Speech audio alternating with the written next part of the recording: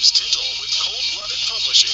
The Reptile Living Room is brought to you by Herp House Magazine, the premier digital magazine for the reptile hobbyist, and by Cold Blooded Publishing, your exclusive reptile media publishing company.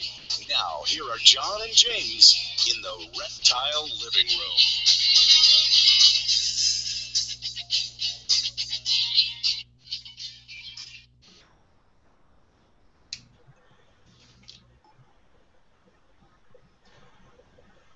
Hello and welcome to the Reptile Living Room. I'm your host, John F. Taylor, and over there is my co-host, James Tindall. How you doing, everybody?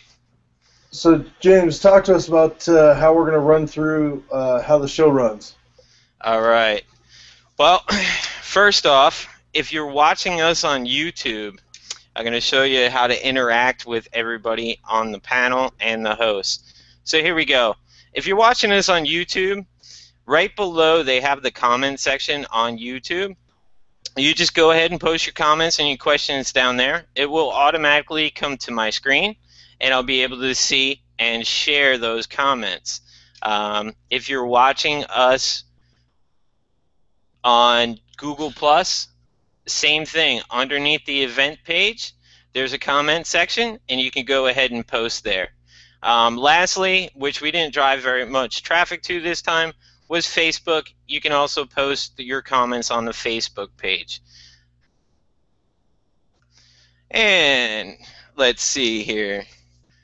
So that's pretty much it. I would like any live viewers, if you want, go ahead and post your name, say hi. We'd love to hear from you. Make sure all the technology works. It has been tested. But it hasn't been totally proved out yet. So looking forward to hearing from all our live viewers. And John, what a great show we have tonight, huh? Oh, man, it's unbelievable, James. We have an incredible lineup of guests. We have so far that we've definitely confirmed and have online with us tonight is Denise, and I know I'm going to murder your last name, and I totally apologize in advance. I've always pronounced it as Abreu, and that's probably horribly wrong, and I'm sorry, and I'm forever in your debt for that. She is actually the first person to ever produce captive coral snakes. She hails from the southern United States, where her career began early in the 2000s.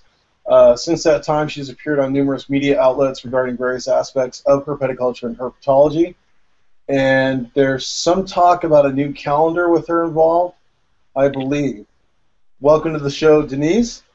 How bad did I murder your last name? You actually did a perfect job. That's actually Awesome. exceptional. Usually nobody can say it right. And actually I started saying it just to cater to people. I started saying a brew like a brew beer. But Abreu works better. That's the real way to actually pronounce it. So you did good. Thank you, John. Awesome. Very cool. And then we have Melissa Walker, I believe, did make it tonight, didn't she, James? Yes, she did. She's on the panel. Okay, very good. And she is the owner of Sublime Reptiles in Ohio. And this is something that kind of blew me away. As if owning and breeding reptiles wasn't enough, in Melissa's spare time, she enjoys working 2 full-time jobs, doing R&D work for the Andersons Incorporated, currently holding an associate's degree as well as a bachelor's degree in biology, with plans to return to receive her associates in chemistry, as well as looking to pursue a master's degree in a few fields such as environmental science, ecology, or earth science.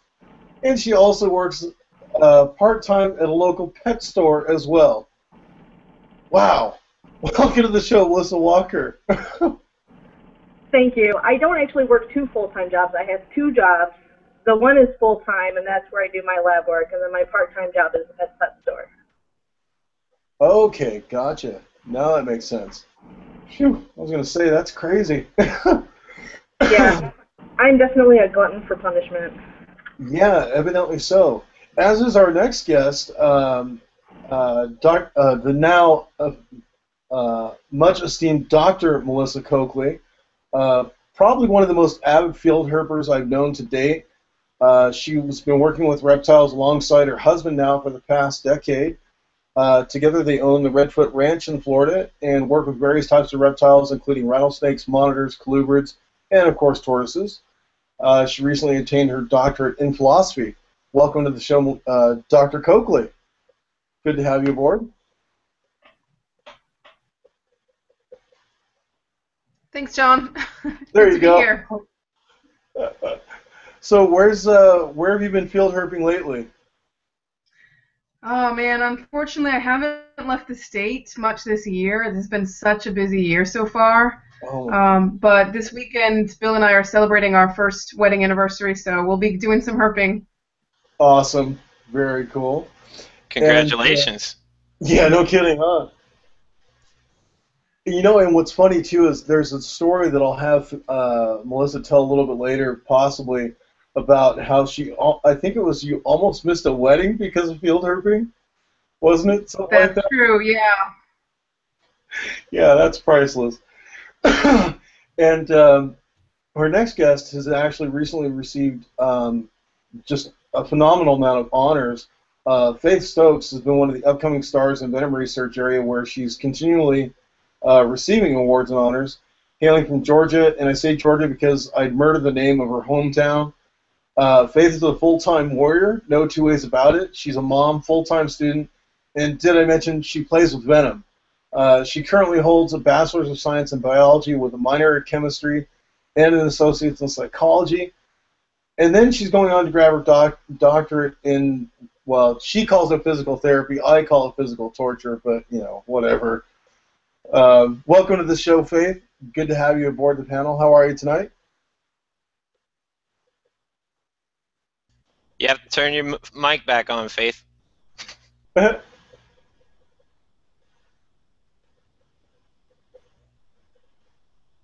right. Still have it muted. Where's Joey? Joey, come here and unmute the mic. All right, let's give Faith a few more minutes. When Faith gets her mic unmuted, we'll help her out with that in a minute. We also have Melissa Amarello from Arizona, and she's been doing a lot of studies on the social lives of rattlesnakes. And I've actually interviewed Melissa before, and there's been some new research that's come out, and I think she's published. I think she's actually published the paper now on her research that she was doing out there at, if I'm not mistaken, it's Muleshoe Ranch, isn't it, Melissa? Yeah, hopefully my mic's on. I was working at Muleshoe Ranch. We haven't actually published anything from Muleshoe yet, but I did finish my master's, which was the first bit of social information to be published. Awesome. And published master's thesis. Gotcha. Very cool. Yeah, and just the whole research project that you guys had going out there was just, it's so amazing. Some of the behaviors that you got these actually caught on film was just unbelievable. Just really great stuff. Really looking forward to hearing your experiences again tonight with the rest of the panel. Now, James, did I miss anybody? Let's see. We got Denise Abreu, Faith Stokes, Melissa Coakley, Melissa Amarello, and Melissa Walker. And then, of course, our executive producer over there, Chad Burns. Chad, how are you tonight, sir? Oh, pretty good if I can get this technology working. Our executive producer's having technology problems. Imagine that. It booted me out right when we went live, and now I can't open any of the apps, so I'll just be watching. Oh, my gosh. Oh, wow. Yeah, Actually, technology is supposed to make our life easier. It just makes it worse sometimes, Yep. We actually had one more guest on the panel, but unfortunately she wasn't feeling well. Courtney Stott of Cold Blooded Vixens. We wish her the best. Hopefully we'll be able to get her on a future show. Looking forward to that. Courtney, take care. I think you're watching, so hope you feel better. All right, John. Oh, one thing, James, before I let you go to the news. No, you can't. You can't. Oh, come on. Just once. Go ahead. Okay. Just one thing. Huge shout out to Sir David Attenborough. Today is his birthday. One of the best naturalists walking the face of the planet. The guy is awesome. There's actually some drinking games associated with Attenborough documentaries. I haven't tried any of them yet, but I hear they're really fun. So I think one of these shows, we should do that. We should have a drinking game where we're doing Attenborough documentary and do the drinking game with that. So anyway, James, what do we got in the reptile news arena? Well, first off, we got a guest from last week. She actually posted on YouTube. Christine, I want to say hello to you. Thanks for watching the show. Did great last week. So now we go into reptile news. Our great positive news for the week. Boy, this is getting harder and harder to dig up. All I keep seeing is negative news. So, but we got a few good ones. Actually, this one's not positive or negative. There was actually an alligator found in somebody's yard in Missouri City, Texas.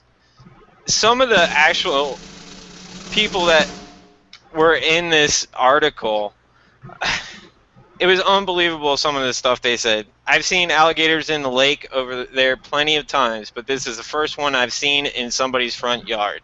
Well, if it's a lake behind the house, why wouldn't you see it in the front yard or in the backyard? I don't know. Anyway, it was pretty cool. They had a short little video on it. People were driving by, couldn't see it. They thought it was this most horrible thing. Anyway, it was picked up and released. It wasn't killed, so that was actually pretty good. So that's our first one. Let's go to our second one here. This one I actually pulled off my Facebook page this morning. I thought it was pretty interesting. I guess Applied Wildlife Conservation Labs found an epic battle between a corn snake and a black racer. Apparently, the corn snake grabbed the black racer by the head and constricted it till death, and then just left it there. If you go to my Facebook page, or if you go to the event page on Facebook, you can see that. And once again, that's Applied Wildlife Conservation Labs. That was on their status, so check it out. It was a pretty cool picture. Any thoughts on that, John? Little baby corn snake killing a black racer. I thought it was pretty neat. Yeah, it's pretty wild. I mean, I've seen some pretty bizarre stuff though. So, Chad, mute your mic. Thank you. All right, we were flopping back and forth there for a while. Sorry about that, guys. All right, here's a story that I've actually been following for some time. I'm actually a colubrid guy. I operate Tremendous Tricolors, and I'm actually pretty much Lamprepeltis is my whole collection.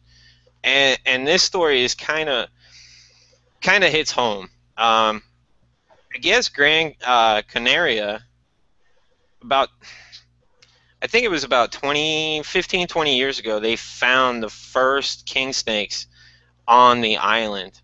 In the last 8 years, they've caught 2,000 king snakes. They're afraid on this island, if these king snakes keep multiplying, that they're going to wipe out the giant lizard off the island. It's tough. It's tough seeing king snakes, invasive species, and a California king snake, nonetheless, invade an island that had no snakes at all and no natural known predators. The weirdest part is 20% of the population is actually amelanistic.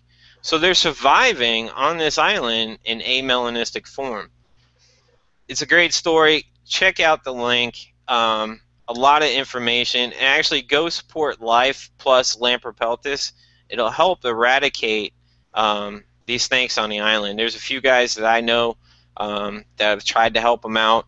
I think Brian Hines is over there now helping them track down and show them how to capture these snakes. Pretty good project. I've been following this story for years. It's pretty sad, but so, and I have Actually, two more news stories. Vermont.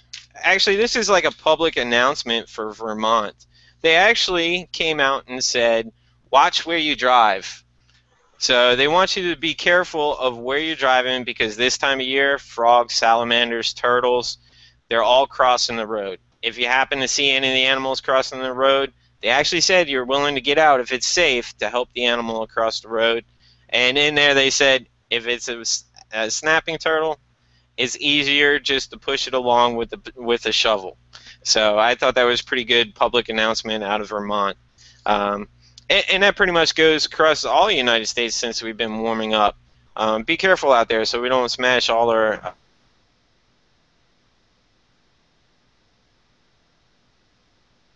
last one. I have to put this one out there. This one is Snake Days. I don't know if anybody's been there. Snake Days is coming. It's out in West Texas in Sanderson. It's on May 30th, 31st, and June 1st. If you guys can make it out there, great. Support such a good herping time. I mean, they have lectures, they have food, they have herping events, trash pickup. Unfortunately, last year I wasn't able to make it. This year I'm not going to be able to make it, so I'm going to try to dedicate myself to go out there next year, hopefully. So a shout out to Jeff Adams. He does great work with Snake Days. So if you have a chance, make it out there. And that's it. That's wrapping it up on reptile news. So what we're going to do now, guys, John, we're going to go ahead and take a little 3-minute commercial break, and we'll come back and answer any questions that anybody's posted, shout-outs to anybody. Looking forward to seeing what everybody's posted. Sounds good. All right. About 3 minutes.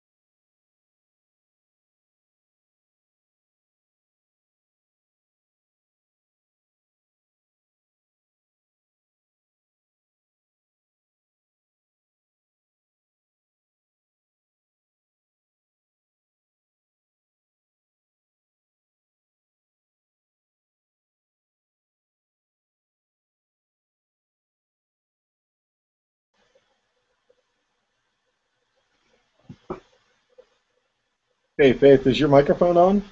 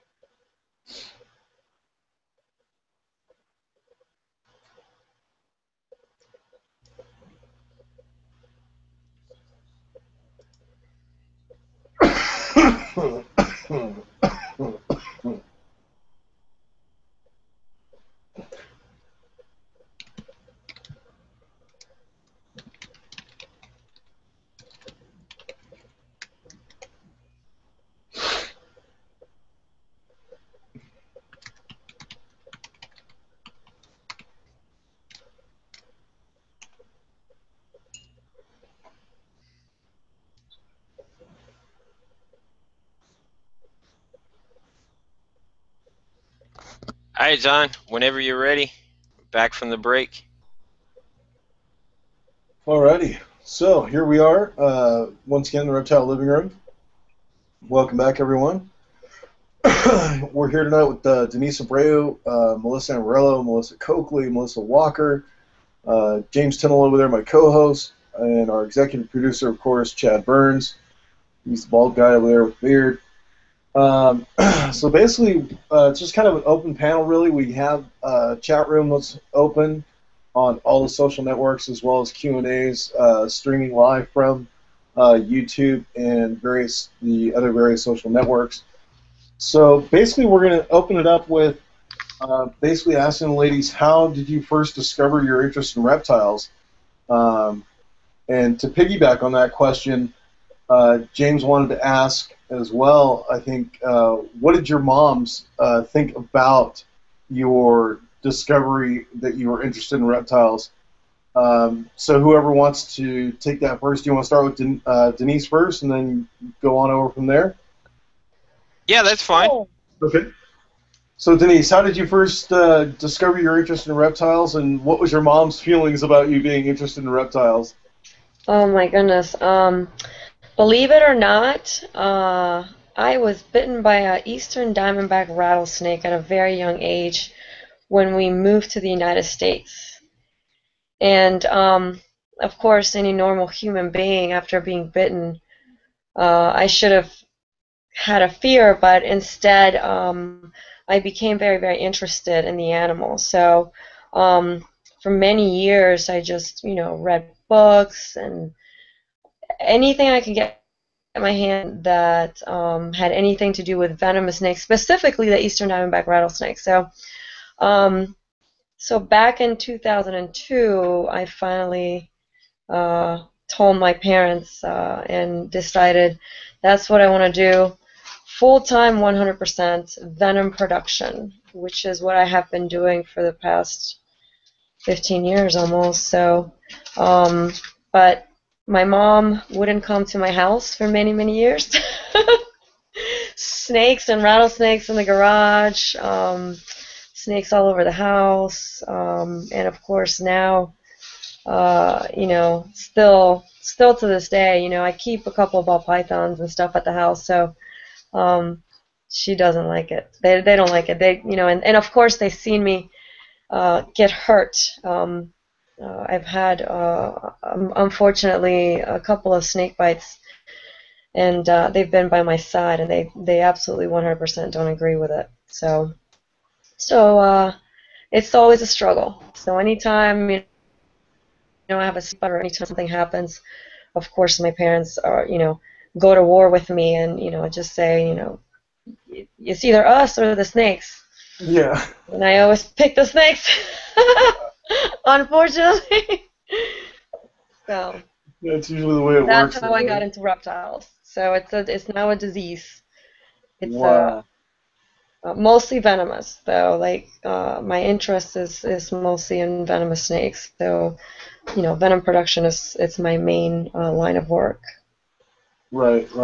And that's really awesome, because a lot of our guests tonight are actually involved in venom, either venom production or venom collection.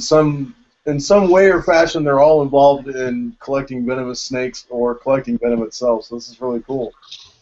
So yeah, it was actually when you were introducing everybody. I'm so happy to see all these women doing so much research with venom. It's wonderful. I'm a farmer. I'm step one in, getting the venom to everybody and getting the venom to the people. So it's really nice to see that all these young ladies, are doing such awesome work and research with venom. So very true.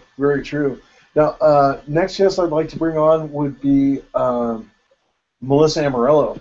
From Arizona. How did you first discover your interest in reptiles, and what did your mom think about it? Well, my story is pretty different than Denise's. I thankfully did not come into this through a bite. That's very dramatic, but I'm glad. I have been interested in snakes pretty much ever since I can remember, since I was really young. And my parents were actually pretty cool about it. I think my dad has 2 daughters, so I think he was really glad that one turned out to be a total tomboy, and my little sister is a ballerina. So he got his little girl, and he got his little tomboy girl, and he was instrumental in convincing my mom to let me keep stuff when I wanted to keep stuff as a child. But yeah, that was basically how it started, and they've been pretty supportive of my career as it's been. If they don't always understand what I do, they think it's cool. They, both of them like telling everybody that they have a crazy daughter that works with rattlesnakes. That's awesome. Parents are proud. And so our next guest, Faith, did you actually get your microphone working?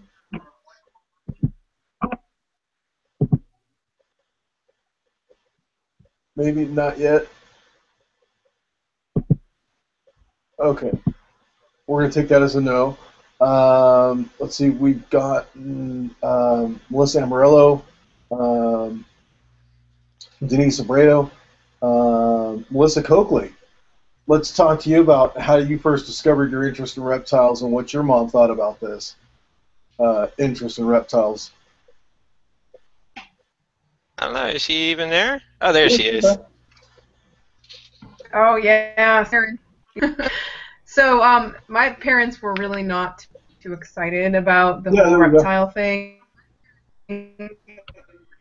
And supportive of just about everything I've been into. They would not allow a reptile in the house. So that was a big battle. As soon as I moved out, I bought a tegu. I bought a Colombian tegu. And the rest is history. Now I'm completely overboard. And every room of the house is filled.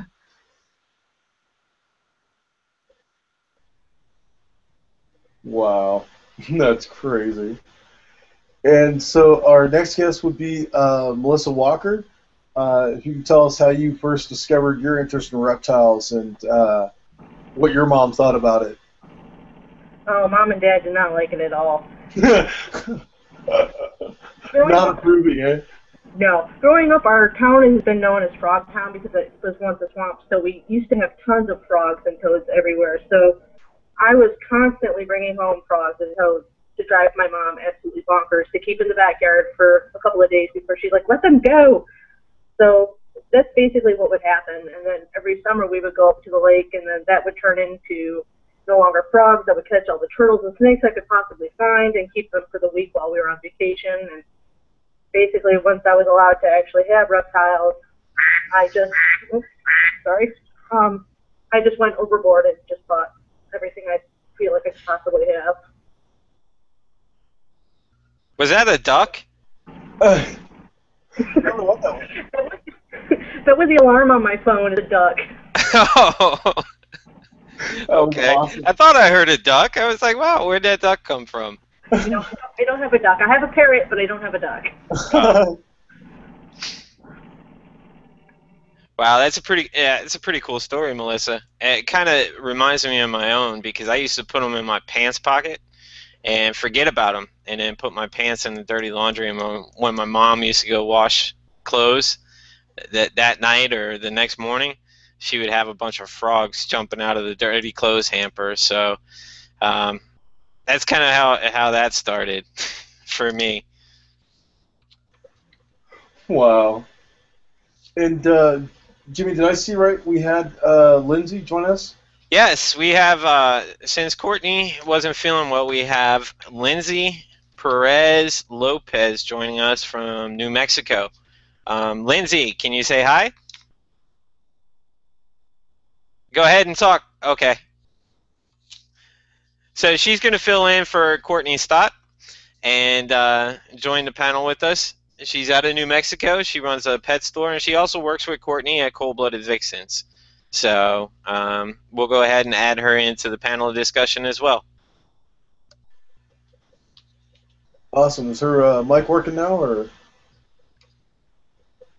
No. Let me hang on 1 second here because I may need to do something. Go ahead and follow up, John, and I'm going to see if I can get her mic working. Okay. So the next question for the panel would be, Now, is there a certain story that you and your mother laugh at now, but wasn't so funny when you were younger, as far as your reptile interest? Like, for example, Denise's story about, being envenomated. I'm pretty confident saying that that wasn't a great memory for Mom on that occasion. What is No, Mom? Go ahead. not at all. But I did keep a ball python under the bed for many years that they didn't know. Now, and she's still really mad. So I think that's probably one of the funniest thing ever. That's awesome. I think a lot of us have done that before too. So, bringing animals into the house. My dad was a huge advocate of teaching me how to sneak them in without her knowing. Oh my gosh! Now you're gonna get Dad in trouble. Yeah, we'd sneak in any animal, rabbits, dogs, crabs, and whatever we could find. Oh my god. That's wild. So Melissa, what's one of the fondest memories for you and your mom as far anything involving reptiles that you can remember? Yeah, actually, when I finally opened, I'm an ex-founder. I founded a serpentarium in DeLand, Florida, in a venom production laboratory. But the best memory was when my mom actually touched a ball python, and she laughed about it, and it was great. It was a pied ball python. Obviously, I had to make it really. I had to get a pretty one, so that way she would be able to even consider touching it. So I think that's probably the best memory I have with my mom and reptiles. So, and my dad, they don't like watching me handle the animals. So when we would do the live venom shows, my mom would cover her eyes. But now, she's a little better now. She can actually watch me, and they actually kind of, I guess, support my job of duty.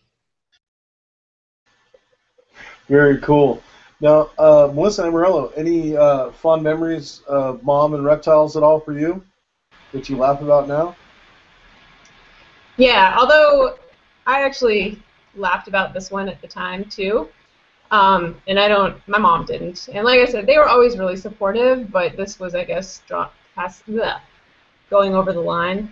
One of the first pet snakes I had escaped around Thanksgiving and was gone for 6 weeks or so all through the holidays, and like nobody would come over to our house that year for Christmas. And when my snake showed up, she reappeared on my mom's nightstand as she was going to bed, so she lays down in her bed, and it wasn't a big snake, it was a rat snake. It was just like staring my mom in the eyes right in her face, and she didn't like the snakes that much, so that was kind of a little much, and now she thinks it's funny and she loves telling that story, but yeah, at the time it was upsetting.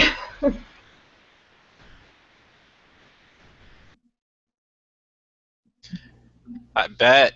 I couldn't imagine being my mom, waking up staring at a snake. My mom would have flipped. Yeah, just a little bit. Yeah, I had to wait till I got older to have snakes in the house. I couldn't even have a turtle in the house, but I couldn't imagine that. That's a cool story. No kidding. Now, do we get Lindsay's microphone working, we think? Lindsay, mic working? Is it working? It is. How are you?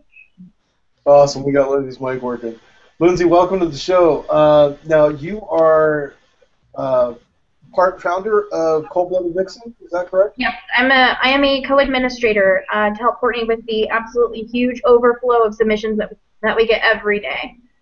Awesome. Very cool. And explain to us a little bit about what Cold Blooded Vixens does or is and what have you for our audience. Well, with it. Basically, Courtney created Cold-Blooded Vixens. She was talking about, she's really big into photography, and she really likes photography. And she's also really into reptiles. So one day she was talking to a friend of hers, and they just said one day, you know what, Courtney, why don't you just create a page that's dedicated to photography and reptiles and women and, you know, and so on and so forth. And she created it, and it became absolutely huge.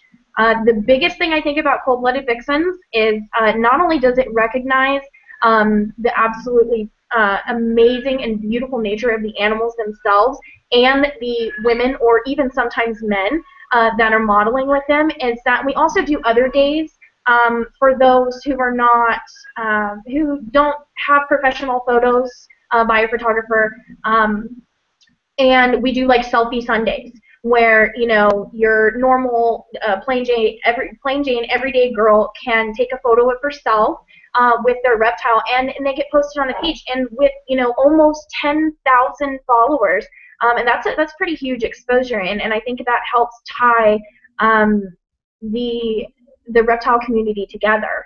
And another thing that we also do is children. And that's really positive, especially with all the negative news and media that we get as far as, you know, like the other day I read an article in Scottsdale, Arizona, an Argentine tegu was loose, and they're saying it's vicious and this, that, and the other. Yeah, and we all know that that's, you know, 100% not true. But the thing about it is that we can show that children can respond extremely well to exotic pets just as well as they respond to having dogs and cats. We also do, you know, disabled. We'll dedicate it to disabled, you know, children with disabilities or people with disabilities. And I myself, I have a 4-year-old son who is autistic, and he does really well. His favorites are snakes. And there's just something about snakes that he just absolutely loves. So it gives us an opportunity to kind of reach out to the community and a bunch of, you know, a whole lot of different avenues, and kind of trying to include everyone instead of just sticking with just professional photography and whatnot. Great. Very cool. Selfie Sundays. Wow. That kind of goes with what we were talking about, John, the other day. I wanted to do the snaky pics, where they held the snake up and had their head in the background. Yeah, exactly. The snaky pics, selfie Sundays. Now, do you get a lot of submissions from children? Or... We actually do. We get a lot of submissions, mainly from the parents of their children, and they're pretty much trying to do the same thing that we're trying to do, pretty much put out there that these animals are not, you know, dangerous or scary or anything like that, you know, like we've all been raised to believe. My mother, you know, being one, she's absolutely terrified of pretty much everything in my store. She did come to visit. She spent very little time in there. You know, but see, I was raised that way. So in the beginning, I did kind of have somewhat of a fear because I was not exposed to that when I was younger. So we do get a lot of submissions from parents of their children, and I think it puts herpeticulture in general in a positive light. Great. Great. Very cool. Very cool. And speaking of herpeticulture in a positive light, the next question I'd like to bring up to the panel would be, when you first got into reptiles, did you encounter any challenges that you feel were a direct result of your gender? Melissa Walker, would you like to take the first shot at that question? I've actually been pretty lucky. Everything has more or less been pretty positive for me, except, you know, sometimes you get in little catty arguments with people in the community. But in general, in, you know, my own personal community, home and with friends, everybody accepted me as, you know, being weird already as it was, and just adding on to the liking the reptiles thing, I think most of them knew it was going to happen eventually at some point in time, that I was going to be one of those people who went after something that was a little bit different than just your normal cat dog pet. But as a community in whole of reptiles, you know, I was pretty embraced fairly well. I don't think it was because of any particular thing about me in particular. But maybe it was just because I was in communities that were just more open to the female public instead of just snakes. You know, girls generally like geckos and bearded dragons, so therefore, you know, there's more girls in that community, so it's much more accepting. Gotcha. Very true. Now, James, did you want to go to break immediately now, or No, as soon as we're done with the panel on this round, Okay, we'll go ahead and take a break because I'm starting to stack up with Q&A. So after the break, then we'll start going to question and answers. So Okay, very cool. Not a problem. I can do that. And Melissa Coakley, as far as your experiences when you first got into reptiles, did you encounter any challenges you felt were a direct result of being a woman?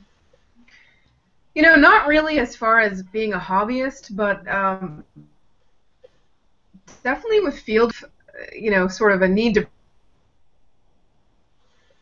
prove myself kind of and things like that. Hobbyist, I find that there are a lot of women involved. My Herp Society, the board, so that's pretty cool. There's, you know, my old job, I used to actually run into, I think, more guys that were a little bit afraid of snakes than women. So luckily it's been pretty positive, but I guess for me, I've always kind of been into maybe the boys club with philosophy and like listening to old thrash metal. I kind of, you know, already had that background of being into stuff that wasn't so feminine. So that helped out a lot. Yeah, something about you know, wearing the Venom T-shirts and the thrash metal bands, you know, when you're out field herping. I think that would that definitely probably gathered some attention, I would think. Yeah, I guess I think I've told you this story before, but probably the one thing that sticks out is being out field herping, and I was the only female on this particular trip, and one of the guys, I was mentioning my trip to Peru where I found a caiman lizard, which was a big highlight for me, and the guy just would not accept that I actually knew what I was talking about, and he kept saying, "Don't you mean a gecko? Aren't you talking about a gecko?" And I was like, "No, man, I actually am talking about a caiman lizard." So that always sticks out for some reason. Yeah. But now he's a good friend now, so we're over that. Too funny. isn't that how it always works, though? Yeah. Start off on the bad foot and wind up on the good one. Yeah, you know. Now, Leslie, as far as oh, hey, Bill, how you doing, sir?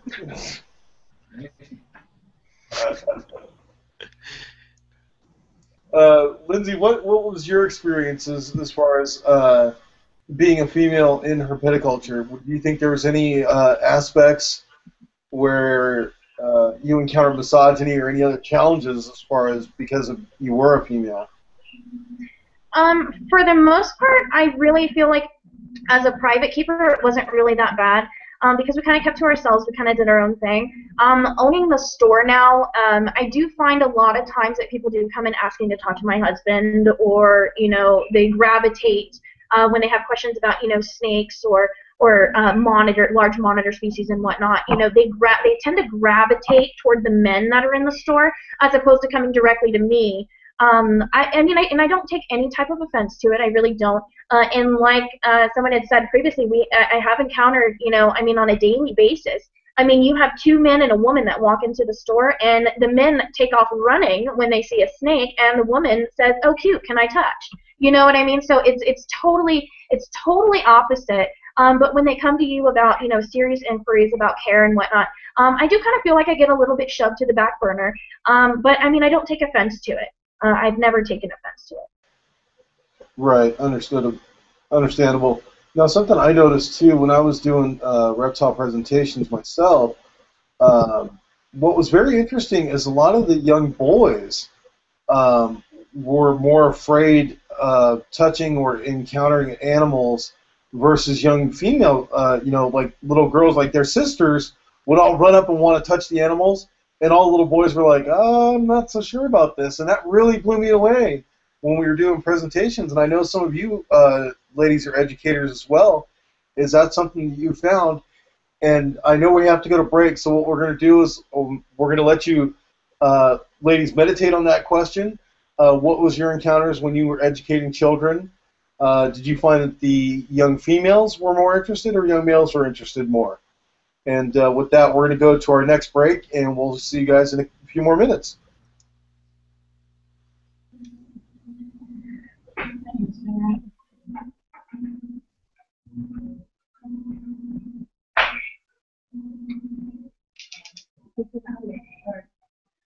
On my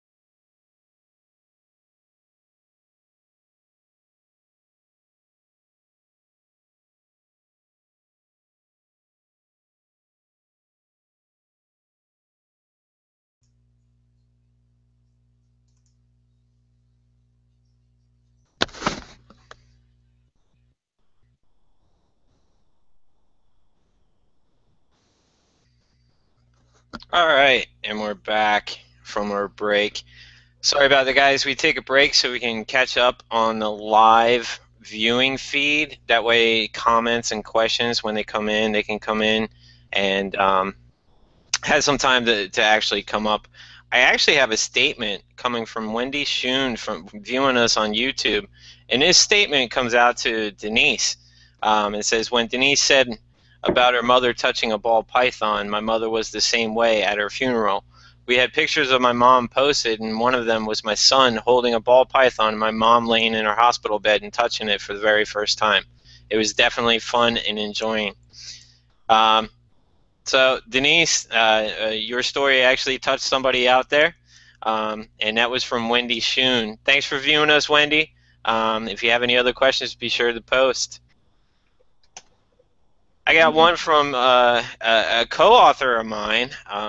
We co-authored together the Guide to Honduran Milk Snakes. Douglas Mong, he's viewing us from YouTube. Thanks, Doug. He wants to know what kinds of snakes is everyone on the panel working with. So let me go ahead and go through everything. You guys can, you girls can make a quick answer to what you're working with at home or in the lab. So here we go. Let's go ahead and let's start with Melissa Walker. What are you currently working with, Melissa? I'm pretty lame. I only have a king snake. That's it. Just the king snake, huh? Just the king snake. I used to have a northern garter snake. She passed away a couple years ago of old age, but those. And then I one time had a red-tailed boa. But I'm definitely a gecko person over a snake person, but I do enjoy them. Okay. Okay. What about Melissa number 2? Melissa Coakley. Melissa, really, number 2. Too many Melissas tonight for me. I knew I was gonna. I knew I was gonna mix them up. Mix them up. So we do a little bit of everything. We're pretty big with boas, but we also do different rattlesnakes. We've got eastern and western diamondbacks. We've got pygmy. We've got prairie.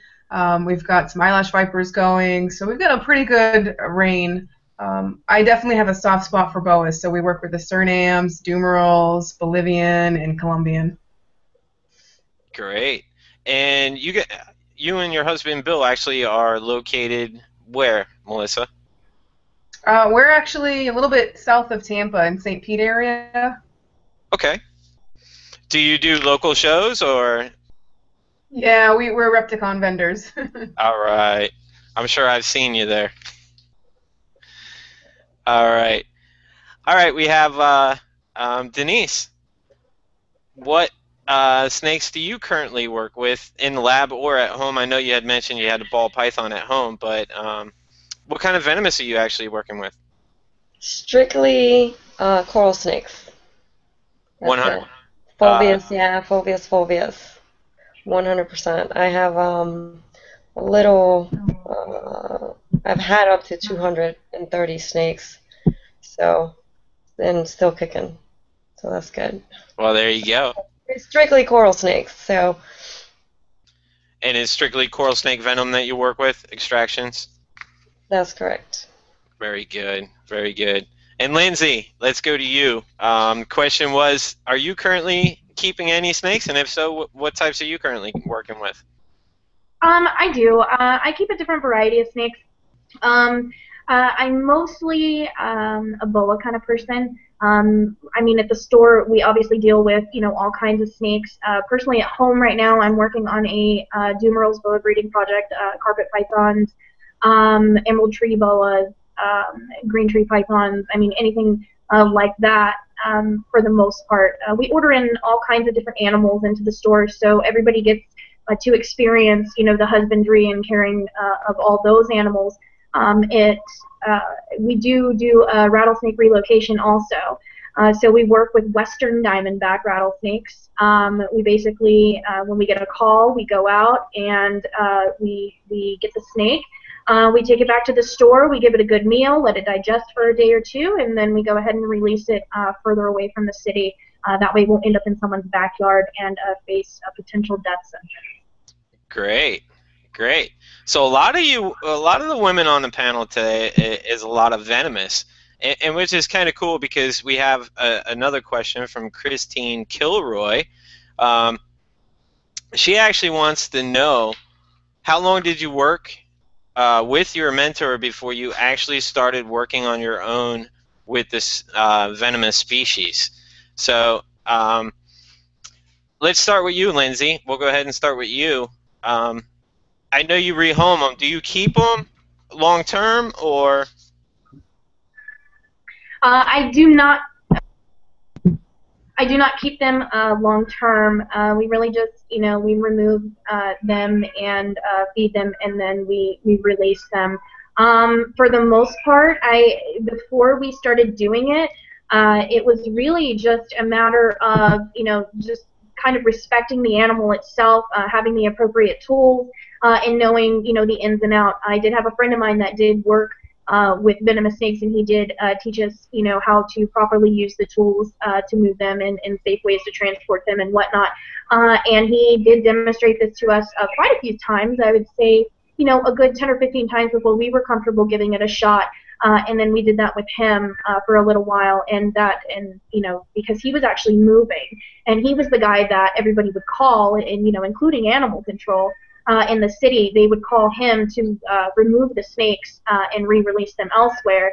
And when he found out he was moving, he decided that he needed someone to take that over, and he went ahead and talked to us and pretty much trained us on how to do it. And so now we get those phone calls, especially this time of year, because there's a lot out this time of year. Right, right. Very cool. Denise, let me catch you on that. How long did you work with a mentor before you just actually started working by yourself with venomous? Actually, I had, because I'm persistent and very a pain in the neck, actually, when I want something, I just go and go and go. I had the opportunity to start working at a venom laboratory as an intern. And I think it was maybe 3 months after that I started actually doing venom extractions with Western Diamondback rattlesnakes. So I was completely comfortable with the animals just from the get-go. So my mentor and trainer, actually was very nice and flexible and allowed me to just experience everything to the fullest. So I've been very lucky. We had a collection of about 850 animals, all venomous snakes, and I mean, just very, very lucky. That's just plain and simple. Met somebody at the right time and was persistent enough that I got in, and then I was there. I was there for let's see, since 2000. So up until 2 years ago when I decided to do my own thing. So very fortunate. Great. I want to add one to that. Do you actually, or have you thought about mentoring somebody underneath your wing to help out, or have you done that?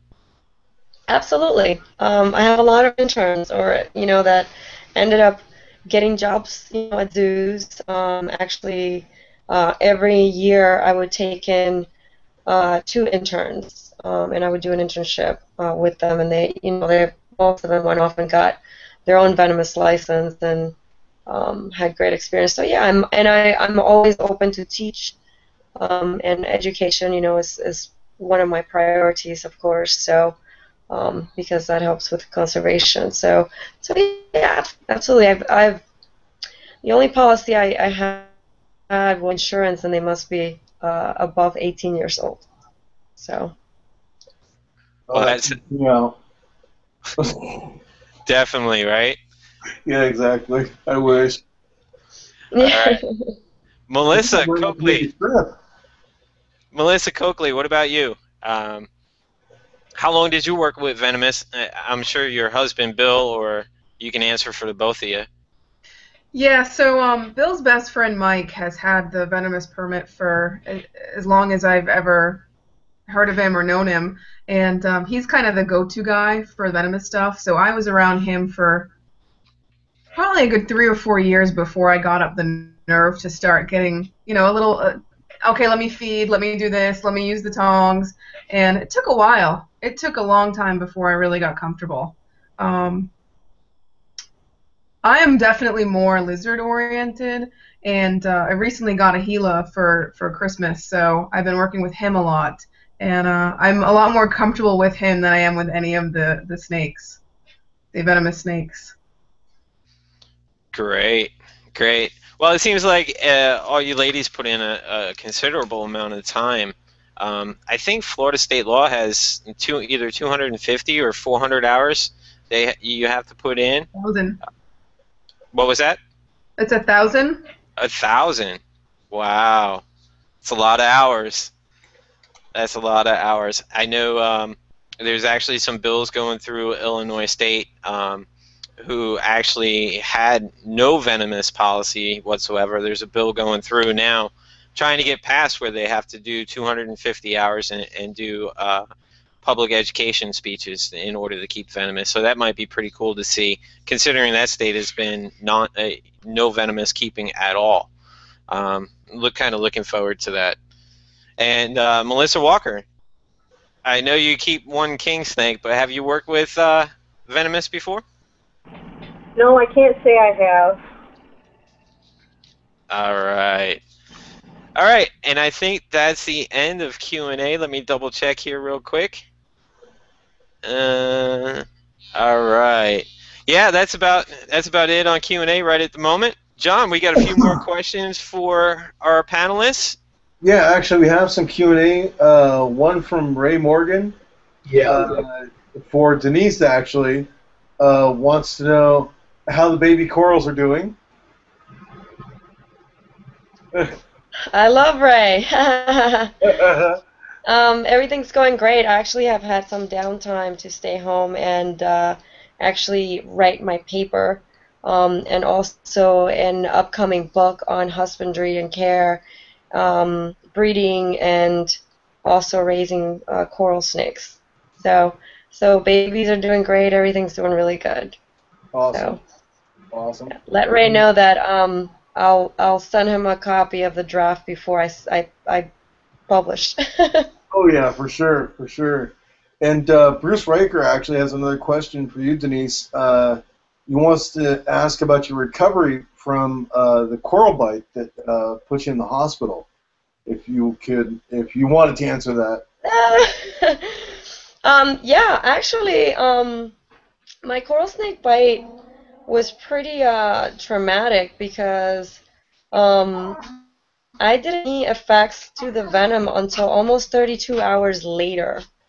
And I actually went into the hospital and was released the next day, and then things started going downhill. But recovery time after leaving ICU was probably a good week or so. It wasn't that bad.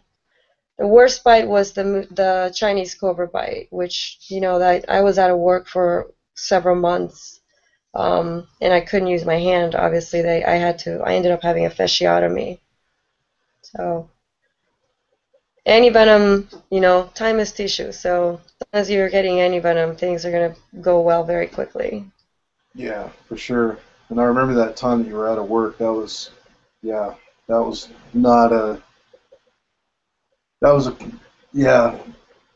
close call on that one. It was pretty bad. That was the snake bite that my parents finally decided that, they're like, we can't support this anymore. We're watching die technically and get brought back.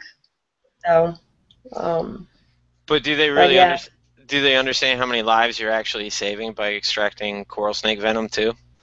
They really, for me, that's the reason I pointed that out. But they really don't. They don't understand that. They said, well, we'd rather have you than somebody we don't know. So, but yeah, they kind of do. But still, it's very hard on them, my friends and my significant other, to just watch me be hurt. So it's hard for anybody that you care about. Absolutely, absolutely. Anything else on Q&A on your side there, John? No, I think that was it. Yep, looks like that's all for Q&A on my side. Okay.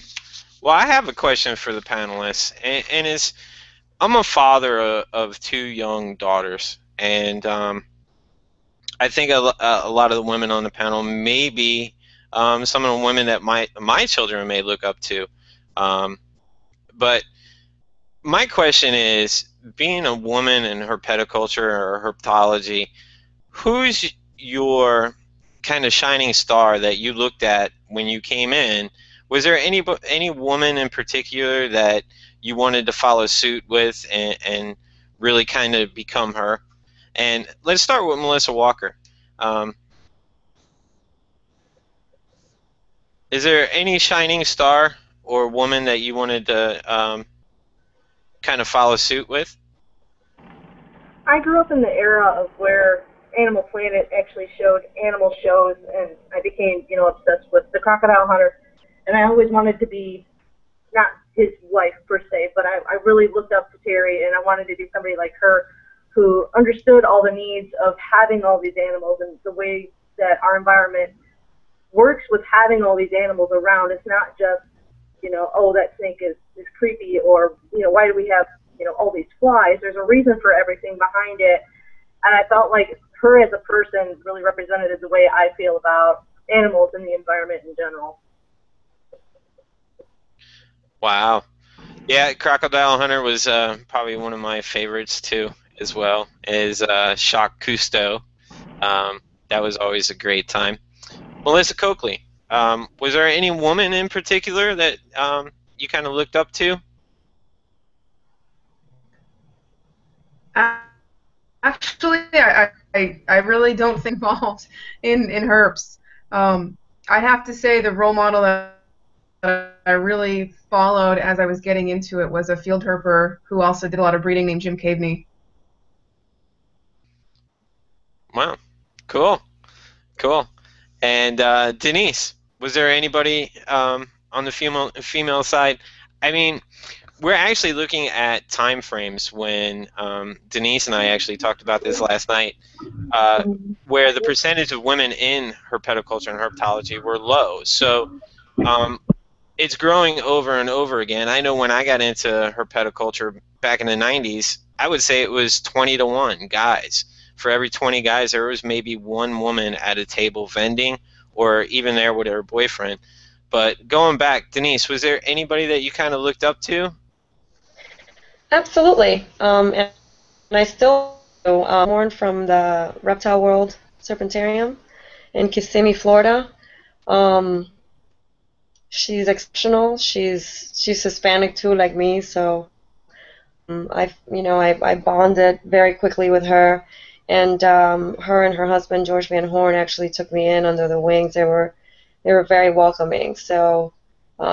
And Rosa, also does some of the venom extractions, and she raises babies, and and all around, just a very, very smart person, and very experienced in venomous snakes. So Rosa Van Horn. So I hope maybe she's watching. You never know. You never know. John and I got an email, or John got an email from somebody we didn't particularly think was ever going to watch our show. Huh, John? That one's still just, wow. Yes. We may release that email will probably be released as a special show. So. Yeah, that was a deep email. So now. Speaking of deep thoughts and whatnot, and talking about the women and who inspired them, I would like to ask the panel as far as the upcoming females. Excuse me. To upcoming females that are interested in possibly getting into herpetoculture. Lindsay, let's start with you first. What would you say would be, in, say, a paragraph, what would you say would be your words of advice to an aspiring herpetoculturist or herpetologist coming into the trade? My words of advice, I mean, truthfully, I speak words of advice pretty much all day, every day. But I mean, the most important thing is that if you really want to do something, you can do it, and not to let anybody tell you that you can't. As long as you're dedicated to it and you're persistent, it can be done. Just like Denise was saying, everybody thought she was nuts. But I mean, don't ever let anyone discourage you and tell you that there's anything wrong with what you're interested in. I think the biggest problem is that women sometimes do feel like an outcast in the herpetoculture, the industry in general. We do feel kind of outcasted a little bit because, like you were saying, not too long ago it was probably for every 10 men there was 1 woman. The odds are evening out a little bit now. It's getting better, but for the most part, my biggest word of advice is do your research and never let anybody tell you that you cannot do something, because you can. Very cool. And very true words, very true words. Melissa Coakley, what would be your words of inspiration to upcoming herpetoculturists or herpetologists?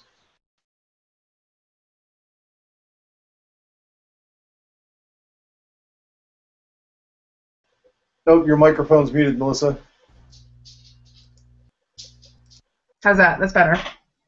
Yeah, I second that. I think that's fantastic. Say go for it, but I'd say that it's important to make some connections along the way, some contacts, and maybe join the Herp Society, get involved, get some people on your side in case you need or a little, like, for example, when I first started keeping herps, I had no friends at all into reptiles, and leaving my house for more than 2 or 3 days was impossible.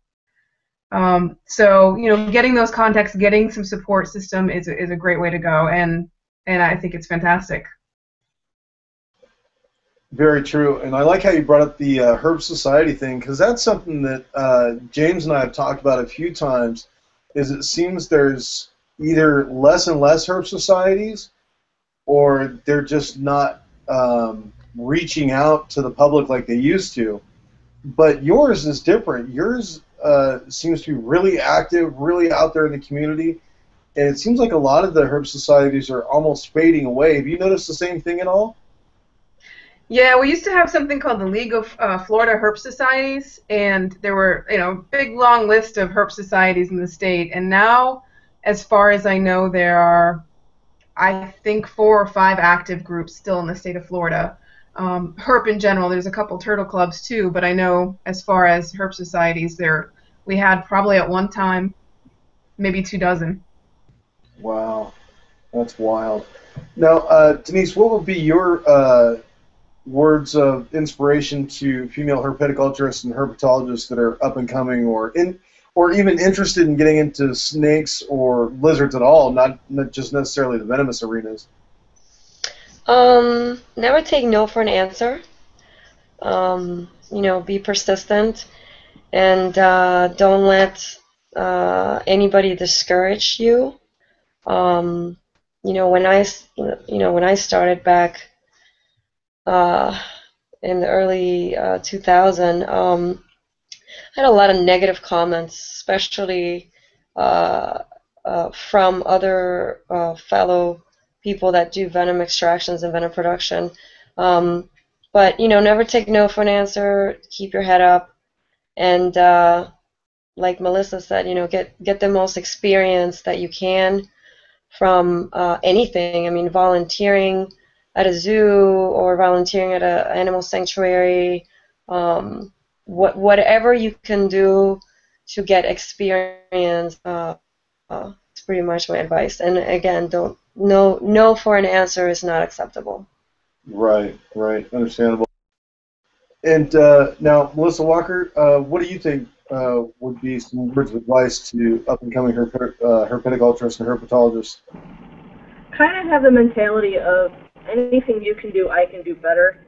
And it's not saying that you're better than everybody else, but it's showing that you're striving to be the best that you can be. I always tell people it doesn't matter what you want to do in life.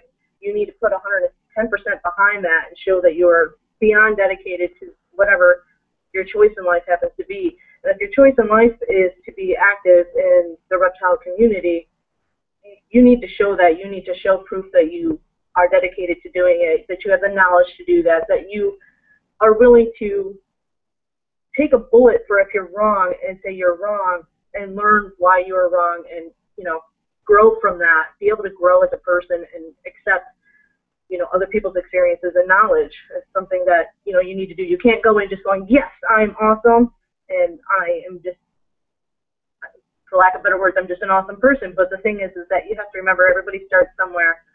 And even as a girl, you start as a girl, and you got to remember that you're in a man's world, and we're trying to make this, a co-op world. Yeah, for sure. Now, speaking of making it a co-op world, looking forward into the next, 5 to 10 years, what do you see any significant changes coming for women in herpetoculture at all, or do you think it's pretty much just going to be a plateau, or what do you see happening here? I see a huge increase in women's interest in reptiles, and I think it has a lot to do with social media. I think that even young girls and women who thought that it was not okay to like exotic animals are realizing more and more women and young girls like these things, and hey, it's okay to have these, it's okay to be interested in these and want to own these and learn from these animals. So I think social media, as much as it downplays how terrible, the snakes and the everglades and everything is, I think it has helped an awful lot, especially, in the female demographic, showing people that, hey, we can do this, you're allowed to like these animals.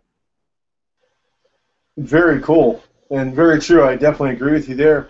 Now, speaking of social media, Lindsay, and directly kind of leading into my next upcoming question here, Lindsay, you are the co-op operator there for Cold-Blooded Vixens and doing a lot of public outreach for females in herpetoculture and stuff like that. what do you see in the next 5 years or so for women in herpetoculture? I mean, truthfully, I think it's. I mean, I really think it's just going to explode. I mean, I think that we're probably going to be an even 50-50. I mean, truth be told, when I first started out, I didn't have another woman to look up to. I was really just kind of going with the flow and doing my research and watching what other people were doing. And I think that she was 100% correct when she said that social media is definitely to thank for more women getting into herpetoculture and keeping reptiles and whatnot. Social media is definitely a huge.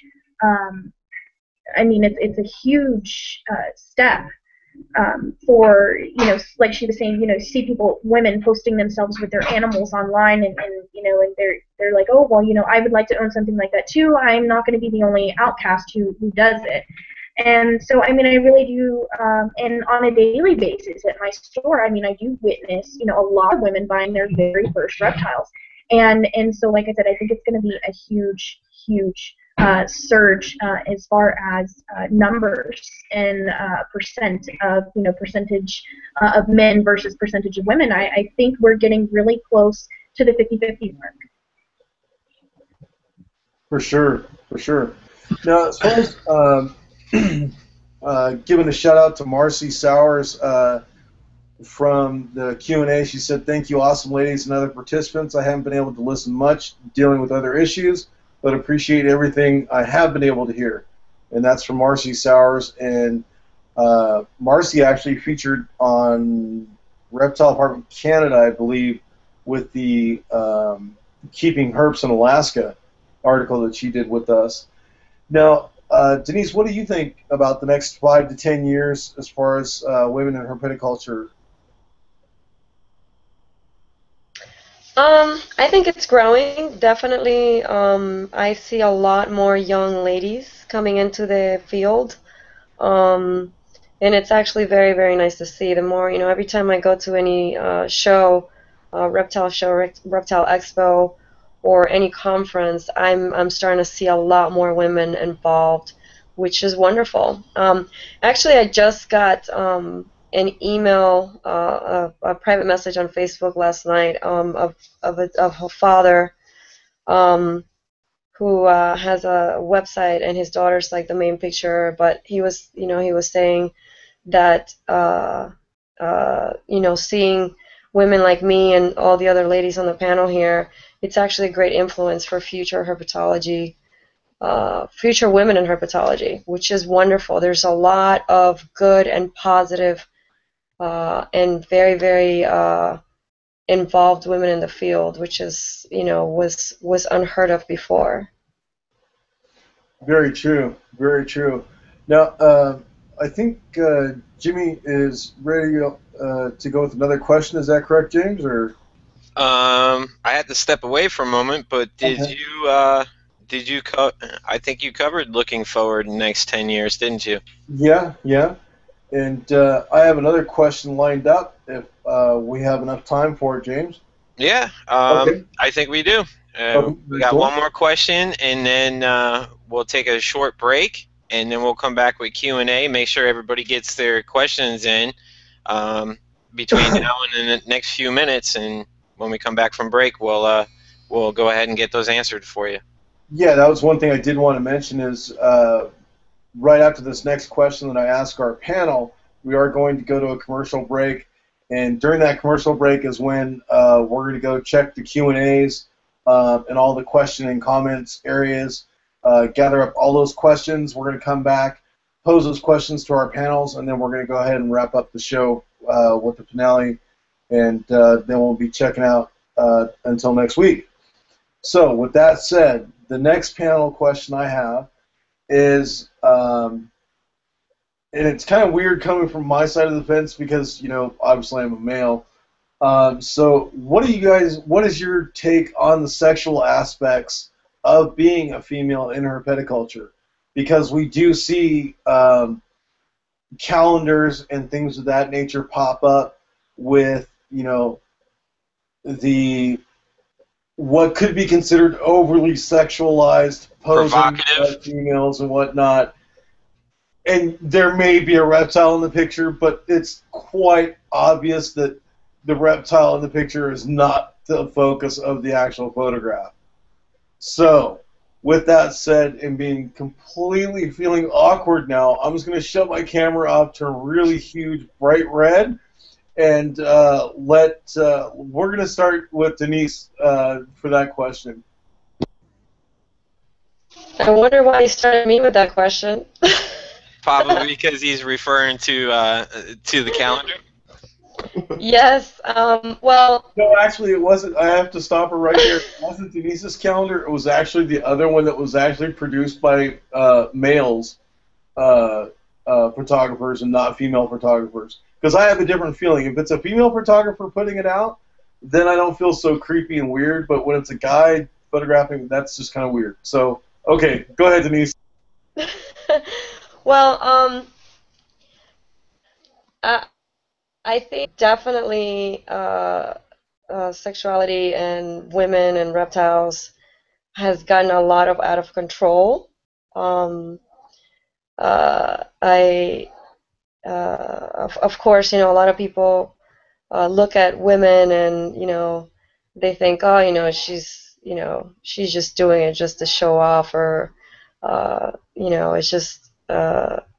It's very interesting because I get a lot of disgusting messages sometimes from fellow herpers. I mean, they think that it's okay to approach a woman and be absolutely inappropriate just because you're doing work with animals. And a calendar. The calendar actually that I'm working on and going to be working on. Hopefully we'll get 1,000 likes. But we did it back in 2011, and it was actually very, very successful. So successful that everybody to do it again.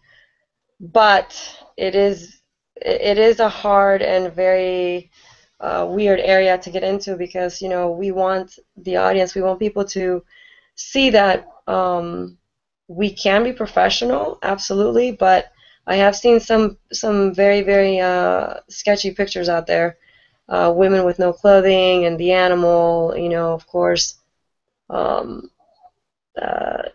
beautiful photos, but at the same time it attracts the wrong audience as well. Yeah, for sure. And now, as far as your experiences are concerned with that,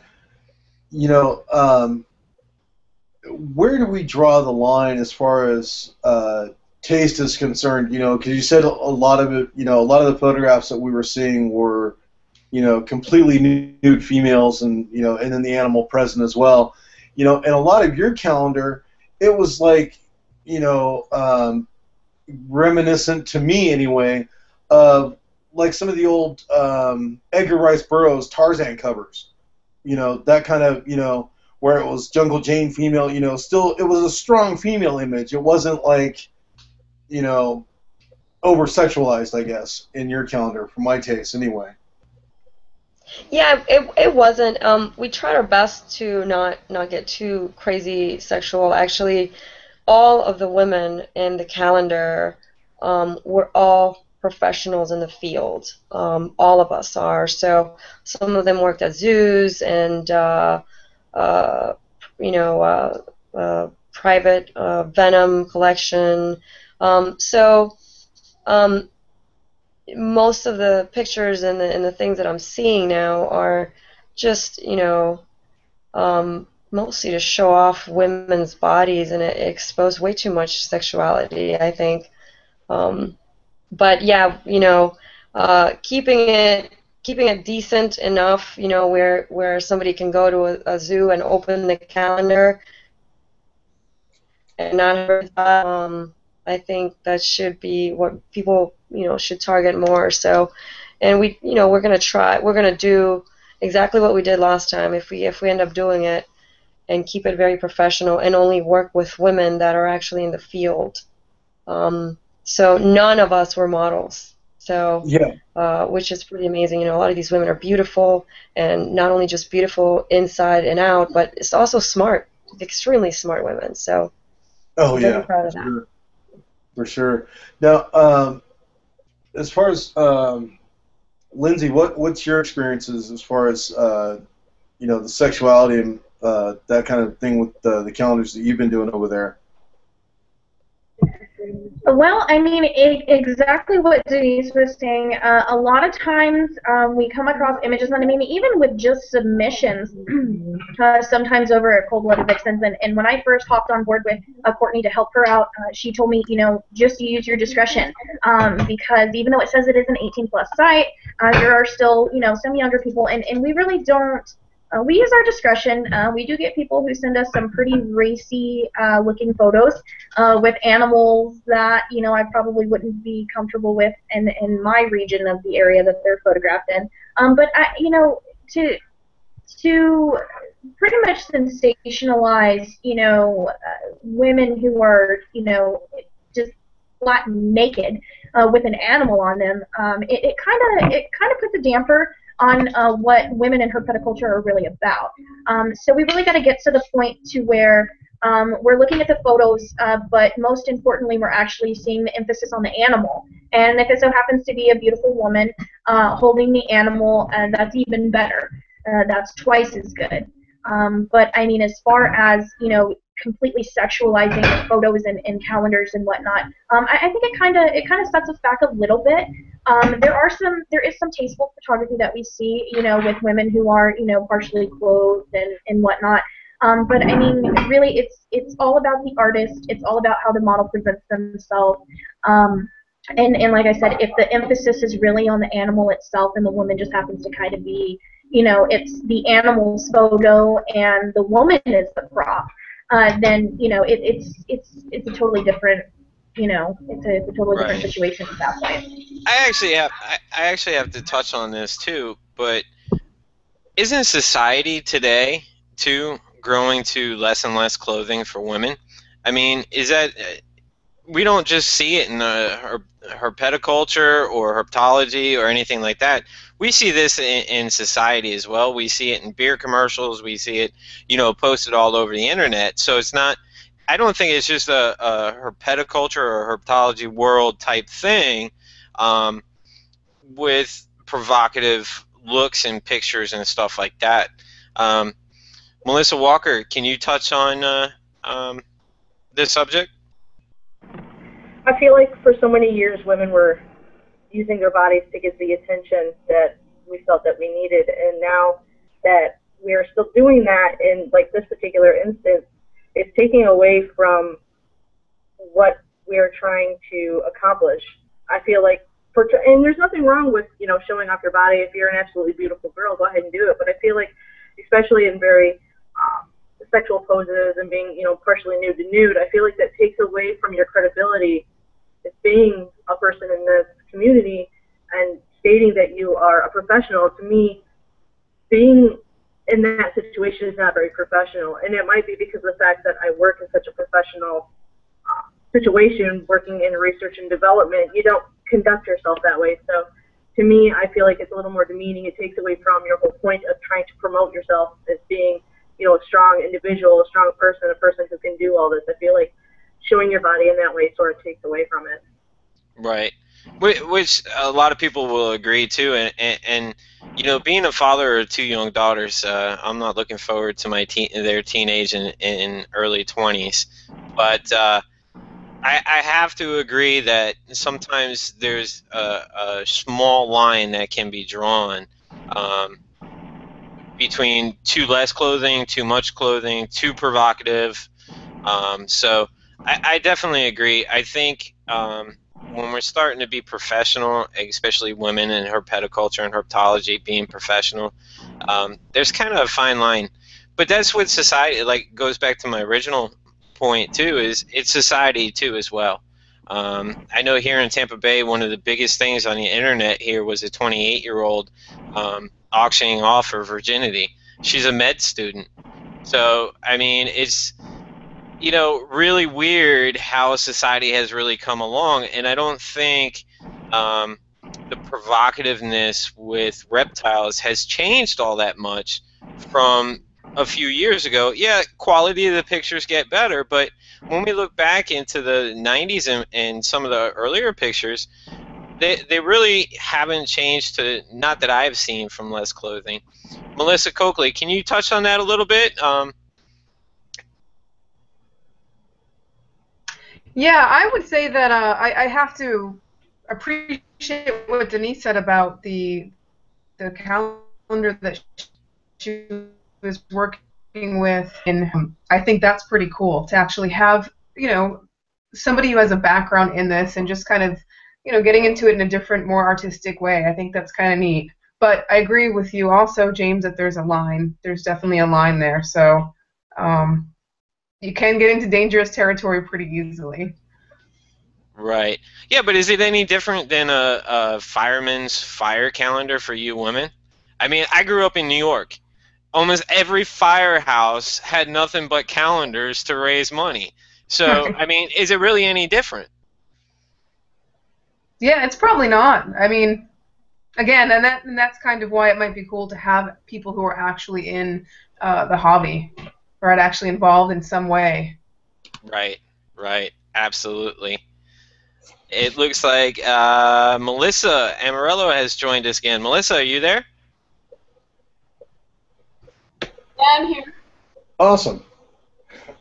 So, Melissa, James, did you want to go ahead and pitch those couple of questions to Melissa Amarello, or? Actually, we'll just let her go ahead and touch on this last one. Just wanted to make sure all our audience knows Melissa is back if they wanted to ask any questions. Melissa, we were talking about seductive photos, provocative photos in the herp world with women, and we just kind of want to get your point of view on, is there a fine line between being too provocative and just kind of outright disgusting, or how do you view, you know, these types of photos in the future and women in herpetoculture and herpetology in the future? Yeah, I think there is a fine line. I mean, I agree with what was already said, that I think it's great if it's the woman's choice and she wants to show off her body, she should have every right to do that. I think that's cool. I think the difference between the fireman's calendar that you brought up and the fact that this is women is that, you know, we have this history of being sexualized objects that men don't have, and so I think that's the difference. And in this field, which you guys probably touched on while I was gone, you know, it's been kind of weird, especially in the science, well, I guess in herpetoculture too, but, you know, I remember getting told at the first meeting I attended that the only reason women get into this is because the animals are replacement babies. So we've sort of had to fight to be accepted as professionals in this field, and so I feel like even though I know that a lot of women just like to do that, it does kind of take away from that for some people. Like, I can look at those images and I think they're really neat. It's beautiful art. But I think for a lot of other people, they're like, see, I told you, girls are just in it because they're like weird and stuff. Well, aren't we all weird? Well, yeah. Somebody posted on John's wall today that all animal people are weird. Who was that? I know it's somebody up here on the panel posted that. That was me. Oh, yeah, that's right. It was Denise. That was me. I think we're very eccentric people, so, you know, back in the lab we called the people the island of the misfits toys. All of us are just, there's something out there. So everybody's really, a lot of people are introverted, or a lot of people are way too outgoing, or we're just a interesting group of people, to say the least. And I rather spend most of my time with animals, so I guess socially that's why most of us are not that, don't do that well in public. Well, I don't at least. No, I don't operate well in public at all. I still can't believe that James convinced me to do live camera shows or, you know, live radio broadcasts like this. This is just insane to me. It's like, I'm with you, you know, it's like, cool, I'm good with the animals. People, yeah, no, not so much. But this is actually really a truly great difference for me because I actually enjoy you people, and we actually get to talk about reptiles, so it's actually entertaining and it's great conversations. I don't have to put up with monotony of standing in line and listening to the checkout counter lady tell me about her blue-haired grandmother and stuff. The best part of it is we can actually put text to faces and voices to faces now. Yeah, no kidding. No kidding. I spent many PMs with everybody on the panel here over the past few days, so I can actually put a face with a text and some voice with the face too as well. So that's always great. All right, John. Let's go ahead and take a short break here, probably about 2 or 3 minute break. Our live audience, go ahead, get your comments in on YouTube, G+, Facebook, the Q&A. Get them in now. When we come back, we'll go straight to Q&A, and then we're going to wrap things up. Thanks a lot. Thanks for tuning in.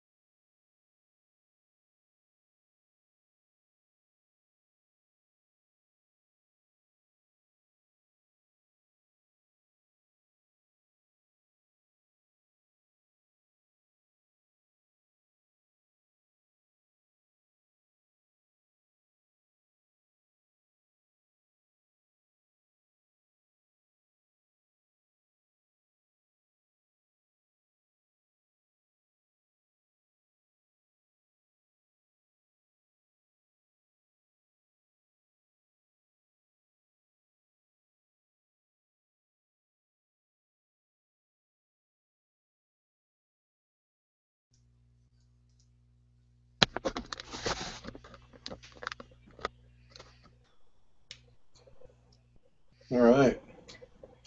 Are we ready with Jamie's? Yep, we're back. I actually have a question. This one's from Melissa Coakley. It's from Douglas Mong again. What's the largest coral snake Melissa has ever seen to date? Oh, the largest coral snake was in Peru, actually. God, I don't know. Maybe 3 feet?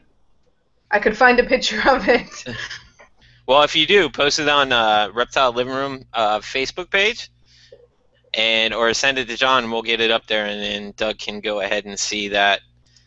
So, John, you got anything on Q&A? No, nothing on Q&A from my side. I have statements. Everybody can go to the YouTube channel and look at the statements. Nothing really on questions. I appreciate everybody watching. We've had a great show. I totally appreciate all you lovely ladies coming on here and meeting with John and I.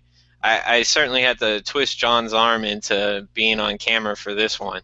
So yeah, definitely. It was rough.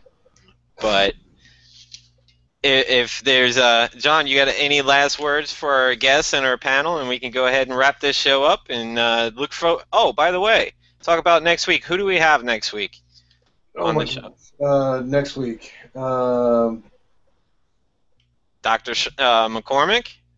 Yes, Dr. Sean McCormick from Ask the Vet is going to come on, and I believe Dr. Bogoslavsky is also going to be on the air with us as well. There was more, and I'm trying to remember. And of course, next week we'll have the hobbyist spotlight, where we actually pick a hobbyist. They come on and they show off a couple of their animals. Melissa, I want to get you on to show off some of your geckos, so I'll be in contact with you. Maybe we can work between now and then and getting your camera all set up and get some good pictures. So I definitely have you in mind on geckos topic that we actually have coming up in the next couple months. Well, I have plenty of geckos to show off. The room is kind of full. Well, that'd be great. So, all right. Anything else? Chad, is your mic working? You can go ahead and chat, but Chad, oh, there he is. His mic's working. He's our executive producer of the show. He kind of keeps John and I in line during the show and makes sure we don't babble on like a bunch of monkeys. So everybody give Chad a shout out there. And John, last words. It's all up to you. Yeah, just thank you to all our guests. Would like to say thank you once again to our sponsors, Cold Blooded Publishing, of course, as well as HerpHouseMag.com. If you haven't checked out Cold Blooded Publishing, you can go to Cold Blooded Publishing's Facebook fan page there. I'm sure we can throw that up in the show notes or the links in the recorded version of the show. Once again, definitely thank you to all of our guests, especially Denise Abreu, Lindsay from Cold Blooded Vixens, Melissa Amorello from Social Snakes. Melissa, what is the official website for Social Snakes now? If you could remind me, please. So the Social Snakes website is at socialsnakes.org, but we're actually launching a new nonprofit snake conservation group, and that is Advocates for Snake Preservation, and that will be at snakepreservation.org. Snakepreservation.org. Okay, very cool. I knew there was a new website coming, and I wanted to make sure we to grab that from you, so we got that now. Awesome. And Chad, I'm sure can get that up in the show notes. Melissa, your next field herping trip, are we going to do that in Herp House Mag? Because also Melissa Coakley is our Tales and Trails field herping columnist. Yeah, you got it. Awesome. Very cool. And Melissa Walker, what can we expect to see you? What shows do you have coming up here that we can expect to see you at? I usually only run the Taylor, Michigan show. Okay. I don't really travel outside of that because Ohio does not seem to like geckos outside of leopard geckos. Taylor is where everybody seems to know me, so that's where I tend to gravitate to, which Taylor is about 10 minutes away from Detroit. So. Gotcha. And now, as far as Lindsay, where do we go to find Cold Blooded Vixens? That's on Facebook fan page as well? I'm sorry, yes. On Cold Blooded Vixens, you can just search as Cold Blooded Vixens, and it comes right up. Okay. There's definitely no mistaking it. It's got about it's all got close to 10,000 likes, so you're gonna know that you're in the right place. My store page is the Ark of Alamogordo, ARK, and that's my store. So I handle two pretty big social media websites on a daily basis. Awesome. Great. Cool. And we need to get 10,000 likes on Denise's calendar, so definitely check that out in the show notes. Well, it's not Denise's. Let me stop you right there a second, John. It's not Denise's calendar. I'm going to go ahead and promote this right now, and I actually liked it on my Facebook page. So if you guys go to my Facebook page, it's actually posted there. Denise posted a picture. She needs 1,000 likes to actually do a 2016 calendar. I'm going to try to link it on the Reptile Living Room Facebook fan page. Make sure you go to her picture, like her picture. Let's get her 1,000 likes because I want to see that 2016 calendar. So That's for Denise. And also, I just wanted to touch on when I was on Cold Blooded Vixens earlier this week, Lindsay, you guys have a contest for 2015 calendar. Is that correct? That is absolutely 100% correct. The submissions, the final submissions will have to be received by September. We did have one come out, I believe it was for last year. This year we fell a little bit behind. Courtney was working on an actual website, so that it kind of slipped through the cracks for this year, but we are working on getting submissions for next year's calendar, and we're hoping to have all submissions in by September. And then we'll go through there, we'll sort through them, and we'll see which ones we'll go ahead and put in the calendar. Great. Maybe we can touch base with you and before you put that calendar out again. So, all right, John. I think that's it. Again, actually, we have one more comment from Bruce Riker. You guys rule. Thanks, John, for the invite. That's from Bruce Riker over in the comment section, or the Q&A section, rather. So there you go, Jimmy. We rule. Yeah, it kind of goes with that song you posted earlier, right? Yeah, the Flowbots. Yeah. All right, ladies, you can turn on your mics now and say goodbye to all your fans and say goodbye to our host and executive producer. We thank you for coming on, and hopefully we'll be able to get everybody back on again sometime.